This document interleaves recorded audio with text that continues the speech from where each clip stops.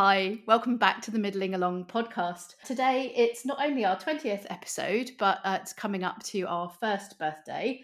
But more exciting than that is our guest today, who is author, journalist, and activist, Mona Eltahawy. She's the founder of the Feminist Giant newsletter and author of two previous books, Headscarves and Hymens, and The Seven Necessary Sins for Women and Girls, which was published in 2020. Welcome, Mona. Hello, Emma. Thank you for having me. So, we're mainly here to have a chat about your upcoming book, title of which I have written down because it has a sort of a subtitle that's quite long, entitled Bloody Hell and Other Stories: Adventures in Menopause from Across the Personal and Political Spectrum. And you'll be publishing that via Unbound, the crowdfunding model. So we'll come back to that because I do want to hear about it, but I thought we could briefly touch on your last book. I've got my copy in front of me, which you can see it's got post-it notes sticking out the top because I've just been reviewing it and chopping out some quotes. The Seven Necessary Sins for Women and Girls, which I just really loved and I think is probably overdue for a reread. I read it last year. Can you tell us a bit more about the seven? I keep wanting to call it the Seven Deadly Sins, and of course, for some of the people you write about in the book, those are women or trans or non-binary individuals who have been put in danger by some of these very sins that you're talking about, whether that's through the attention or sort of violence or whatever. Yeah, tell us a bit more about the sins that you talk about in the book. Sure, I'd be glad to. Well, I begin everything, Emma, and this is kind of like the core of my book by saying, hello everyone. This is Mona Eltahawy. My pronouns are she, her, hers, and this is my declaration of faith. Fuck the patriarchy. So you can tell from the get-go that I'm a very profane person. I love to swear, and profanity is obviously one of the sins. And it's funny that you should say that you're tempted, you kind of like want to slip into the deadly sins, because obviously I'm riffing off, the deadly sins. But I've repurposed them and made them necessary sins, because for me, the seven sins that I write about are necessary in our fight to dismantle the patriarchy. Because for me, feminism, the definition of feminism is the destruction of patriarchy, which is a much bigger definition than, say, equality between men and women. I prefer liberation. I prefer freedom. And I believe that we will all be free, not just women or non-binary or trans people, but we will all be free when we destroy the patriarchy.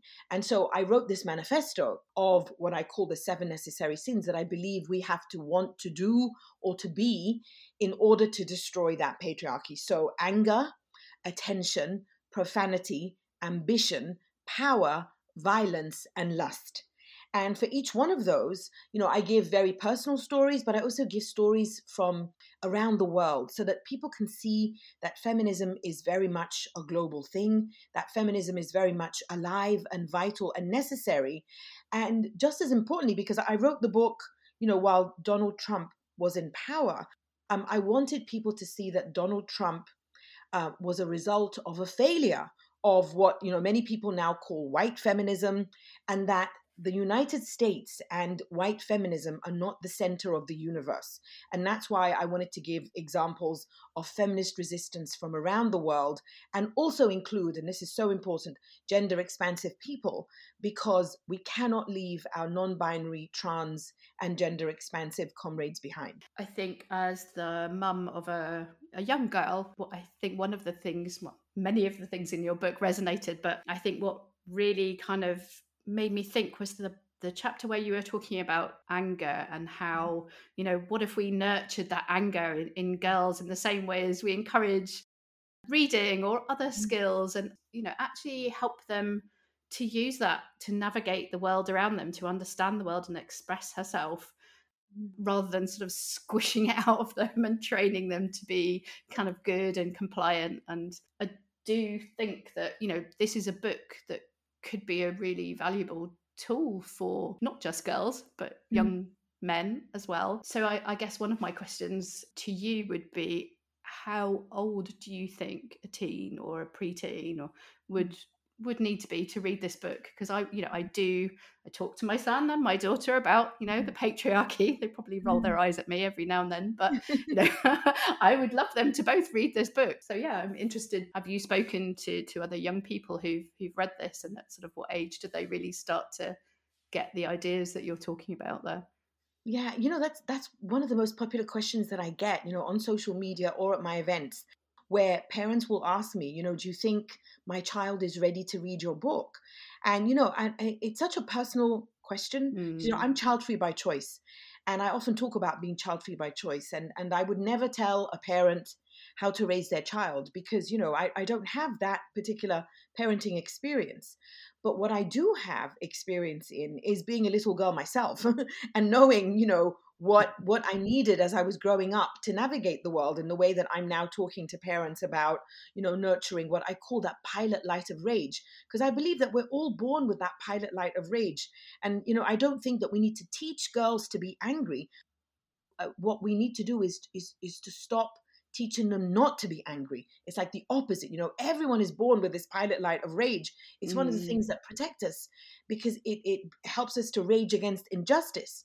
So when parents ask me, is my child old enough to read your book? I tell them, first of all, it's up to you, because how comfortable a parent are you with swearing? How comfortable a parent are you with, discussions of sex and sexuality? And I would hope that they would be very comfortable. And also, how comfortable are you with, my chapter, which I know for many people is the most controversial, on violence, So that I leave all of those decisions to the parents. But I hope that they would be comfortable. And because one of the things I talk about in the chapter on anger is that I'm working on a curriculum about rage for girls, and I will put together, a collection of feminists and poets and activists and everything they've written and spoken about and celebrated about rage as a way to kind of like to give this toolkit, especially to young girls before the patriarchy gets them and squishes out that anger. So often when I get the question on social media, I will retweet it if it comes in a tweet. And then I love to see other parents come in and speak to the parent who asked me this question. So I've had parents say, my child is as young as 10, or my child is as young as 12, or I've read this book and it's helped me to open discussions, with my daughter or son, or, non-binary child, and it's been really, really useful. So I think one of the things that I'm considering as, the book, so in the US and Canada, it came out in 2019. In Ireland and the UK, it came out in 2020. So I'm seriously considering having a young adult, a YA version, where that would be amazing.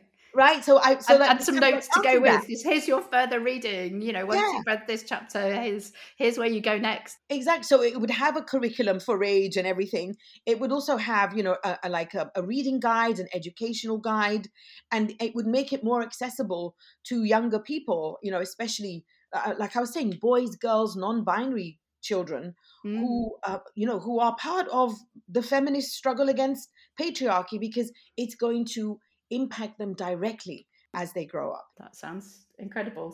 We've already mentioned the Feminist Giant newsletter, which when I write up the notes on the website, I'll make sure that we link out so that people can find you in all your many guises.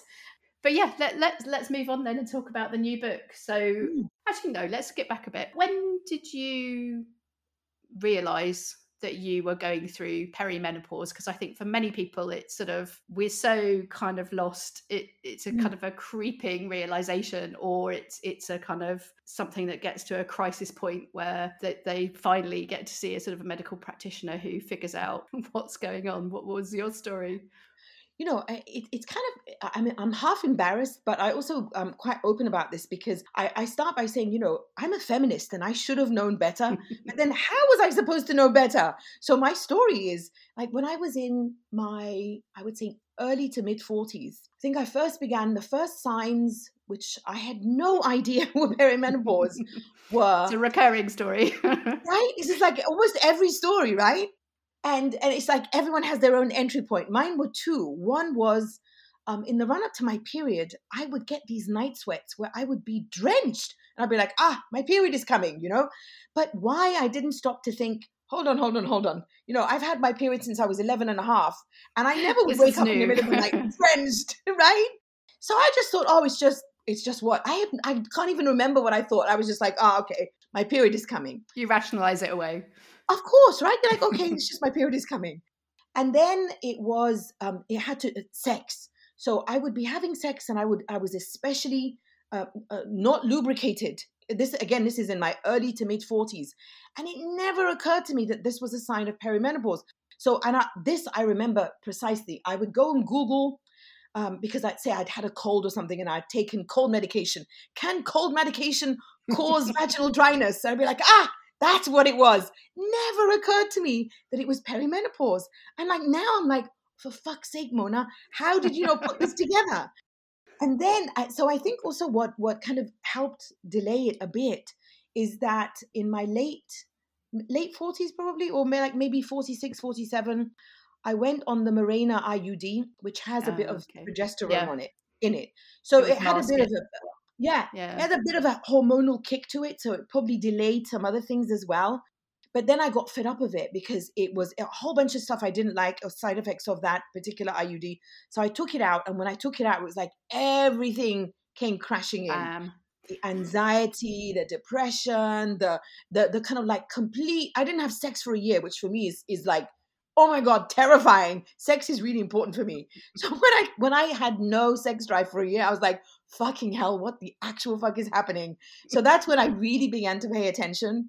And I was speaking to a friend of mine who wrote a fantastic book about menopause called What Fresh Hell Is This? And they're a non-binary person called Heather Corinna. And I interviewed them on the podcast last year, and I absolutely love Heather. It's a fantastic book. I tell everyone it's a fantastic book. I'm so glad because they interviewed me for the book. I blurbed the book. I love to talk about the book because they came to my event, one of my promotional events for the 7 Necessary Sins for Women and Girls, because we knew each other online, because we had been mutuals on social media.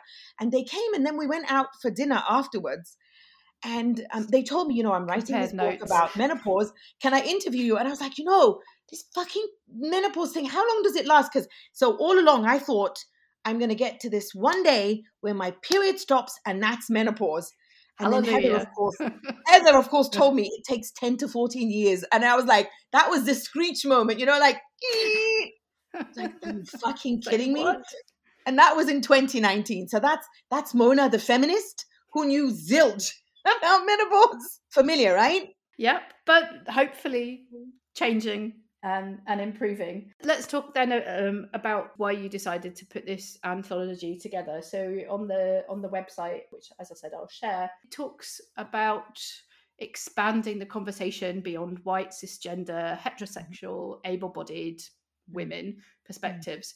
And I think, as with many things in the kind of the wellness space, and this is ironic, me talking because I'm a middle-aged white woman, that has been kind of really very much co-opted, or the voices that we hear are predominantly white women.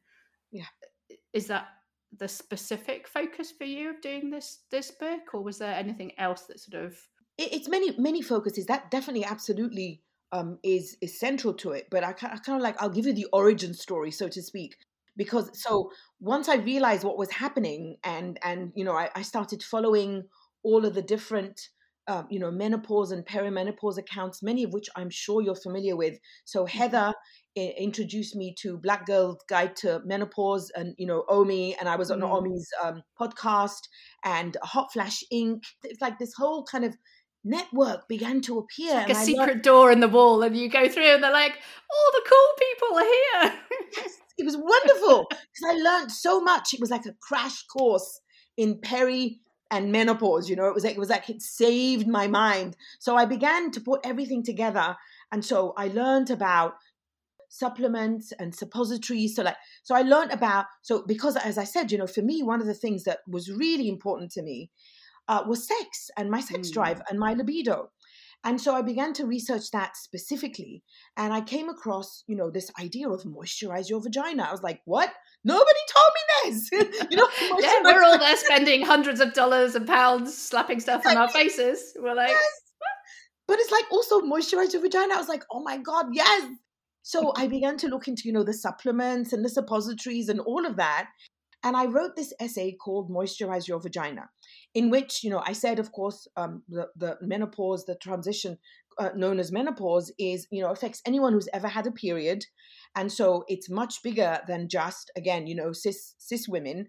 And I'm a cisgender woman. I'm queer, but I'm cis and I'm able-bodied. So, a lot of those boxes of privilege, as we call them, I tick. But I'm a woman of color and I'm queer. And I also realize that because a lot of the stuff that I write about straddles all of those worlds, because one of the impetus of so much of my feminism is to expand it beyond whiteness and beyond the so-called West. So I wrote this essay, Moisturize Your Vagina. I told a very personal story about my own background with sex and so-called chastity and all this fucking bullshit virginity shit that, I fucked out of my system, as I tell everyone. But I use that essay as by way of describing why now, as I'm going through this transition and all the changes that are happening in my sex drive, it's really important for me to focus on sex. But then I recognize that other people focus on other things, But I said, here are the things that have helped me. And I realize, of course, that many of them, cost money that is probably beyond a lot of people because, I can afford these suppositories and ways to moisturize my vagina. But what about people who can't, So anyway, so I wrote all of this essay under the big banner of kind of like, I'm shameless. And one of the great things I love about perimenopause is that it's made me even more shameless because instead of a period where the lining of my uterus is shed, I am shedding the patriarchal fuckery that I've been socialized in. So that was a very popular essay on Feminist Giant. And then Unbound wrote to me and said, Mona, we want you to, would you be interested in editing an anthology? We're like, yes. So that's how fantastic. it happened. Oh, so they approached you, not the other way around. Mm-hmm. Love it. So I was saying earlier, I do my day job when I'm not doing this. I work in the publishing industry. So I find the whole kind of crowdfunding a book model, which, is becoming more and more popular, really, really fascinating. Mm-hmm. So, I mean, essentially, it works in exactly the same way as crowdfunding something else. So people can go and pledge on the Unbound website, order a pre-order. So it's essentially the same as pre-ordering, any other method, but yeah, without all of the sort of the 3-ring circus that goes along with, having to find an agent and then a publisher and getting a book deal, etc. So yeah, I think it's a really exciting model, and I hope some of the people listening will follow the link from the website and pre-order your book. What are some of the other, I don't know what you call them, not enticements, that sounds a bit too like goodies, the goodies, yeah, that people can sign up for? Yeah, well, like you said, Emma, it's like pre-ordering. So like there are many levels of pledging. The most basic level is, basically the price of the book. And like as if you're pre-ordering a book, so you pay whatever the book would cost you in a bookshop. And then you get your name in the back of the book, as a thank you for helping to crowdfund the book. And then there are other levels, the more you pledge, the more you get. So everyone who pledges will get a book and their name in the back of the book. But then if you pledge a bit more than the actual cost of the book, you could get a mug, or depending on how much you pledge, or you can get a work of art, because each essay is going to be illustrated by a wonderful artist called Shay-M Gaith, who designed the logo of Feminist Giant, who's a fantastic artist in her own right. And so she's going to be illustrating the cover of the book and each chapter, or each essay rather, because not really chapters, they're essays. So you get a work of art by Shay-M, you can get a tote, you get a dedicated video of me yelling, fuck the patriarchy, that's just my for you. favorite. Or you could get, if you have like a group of friends that you want to treat, you can order 5 books together. And then for a bit more than that, you could get half an hour with me where I would talk to you and your friends. So it's like you get some time with me in a mini book club where you all get copies of the book, and then you get half an hour of my time, talking to you. And then for people who have funds and they really, really want to splurge on us, thank you. You can become like a super patron where you get your name on the front of the book if you pay a lot of money. If you have, disposable income, we thank you very much. Fantastic. So we've already talked a little bit about Heather, who wrote a fantastic book, was very kind enough to come and talk to the podcast last year. And I think they are writing one of the essays in the book. Yes. Is that right? Yes, I'm so glad. So Heather's writing one of the books. So Heather is one of the non-binary contributors. Another non-binary contributor is someone you might know called Tanya Glide, Mm-hmm. who is Queer Menopause on social media. And Tanya was one of several people who testified or went and spoke before Parliament in the UK, where I know that, kind of like the campaign and the push to get menopause, out there on the agenda is much, much further ahead than in the US. So Tanya has kindly also agreed. They're contributing an essay. There's a trans man who is contributing an essay. And I begin with the gender expansive people because, like we both said, that is one of the goals of the book, to expand, the understanding and the focus of menopausal people. I also have cisgender people. So Anne-Marie, who is the founder of Hot Flash Inc. newsletter, who, every week does this great curation of all the news out there about menopause. Anne-Marie is contributing an essay. There is a nutritionist called Jen Salib, who is on social media called Menopause Nutritionist, and Jen is contributing an essay about nutrition and the ways we eat and what she calls intuitive eating that Mm-hmm. goes headlong against this most, if you Google menopause, so many articles come out about dieting and losing weight, Yeah, because target the this belly obsession. fat. Exactly. So Jen works against that. So Jen is contributing an essay about her work as a nutritionist.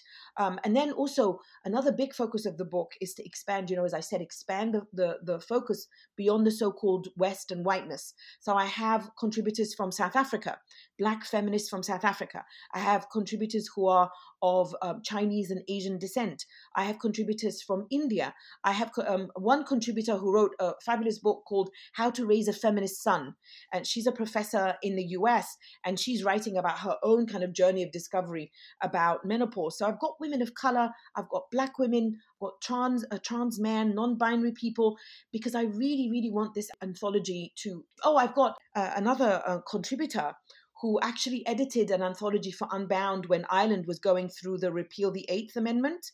And her name is Una Mullally. Una's a fantastic activist and feminist, queer rights activist too.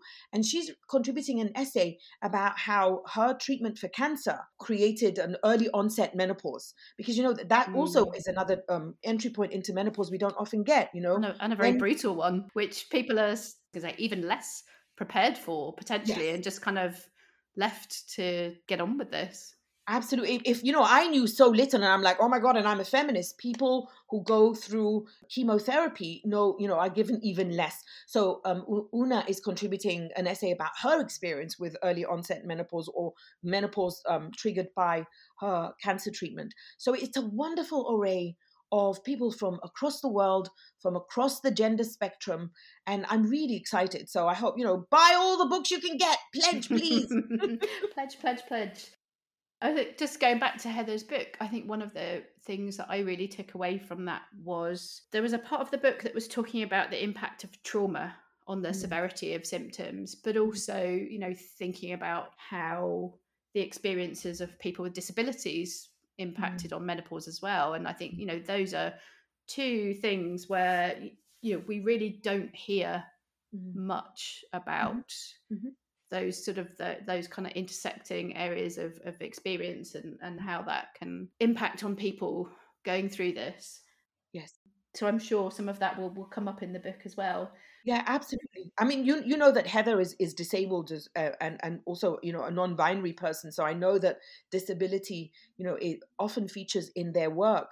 And it's really important to me, especially now that we're going through this fucking pandemic, where many disabled people have been telling us all along, you have to, pay attention to so many people who are just left, not just to fall through the cracks, but, the neglect of whom is, borders on, it's genocidal, eugenics, as many people have been, urging us to use these words, because when you look at who's been impacted the most during the pandemic, disabled people, Black, Indigenous and brown people, poor and working class people. So it again, I want the anthology to be to be as inclusive as possible, and to have menopause stories that we don't hear, that we must hear, and that push us beyond the various privileges that we live with, because I acknowledge I live with a lot of privilege. I'm not a white cisgender heterosexual woman, but I have many other privileges that I believe when you have privilege, you're obliged to fight 10 times harder to expand the space and share it with others. It's one of the things I try to do with Feminist Giant, and it's definitely one of the goals of Bloody Hell and Other Stories. Yeah, and definitely you were talking sort of earlier about, having the capacity to sort of, to pay for, whether that's supplements or being able to see a sort of a professional to be able to help you, or we're even seeing things in the UK like wait times to see a professional, a menopause specialist are so long that people are being forced to go and pay out of their own pocket, and that again is only accessible to some of us. Absolutely. And we don't even have universal healthcare in the US, So I mean, that it's built in this, the unfairness, the injustice is built into the system. How do you go and talk to your doctor if you don't have health insurance, and you're left to suffer, with all the impacts that menopause, the menopause transition bring, So there are like multiple levels of just unfairness and injustice that go into so much that has to do with our health, with our body, with aging, that the pandemic has definitely brought up, but that menopause brings up for those of us who go through that transition, most certainly. And you were talking earlier, I think, about the fact that menopause was going mainstream a lot more perhaps in the UK than the US, and even sort of daytime TV now, it's it really is being talked about everywhere. Are there any kind of particular voices in the US who are starting to sort of change that? Well, I was really glad to see Gabrielle Union talk about it. The actress Gabrielle Union, she's talked about going through menopause or her perimenopause. So that's a name that I'm actually going to try and find someone who knows her and ask Gabrielle to just maybe contribute, like even just 500 words. Forward. Yeah. Right? Just get someone super famous so that people can go, oh, okay, I'm going to buy your book. So Gabrielle Union comes to mind, but like on the level of having, say, a documentary like Davina McCall made in the UK, we're not there. We're not there yet in the US. I find the US, I moved to the US in 2000, and the US has an unhealthy obsession with youth.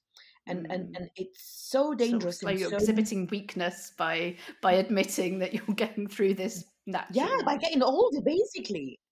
And that's one of the things that I think has made the pandemic so much worse, because when it became obvious very early on that it was impacting senior citizens and elderly people first, this incredibly selfish, individualistic, youth obsessed approach in the US was it's just old people dying, and it was just horrendous. I mean, that's why words like eugenics and genocide and all of that had to be used, because that unhealthy obsession with youth and ignoring aging as some kind of weakness, like you're saying, goes to the heart of so much that is wrong in the US.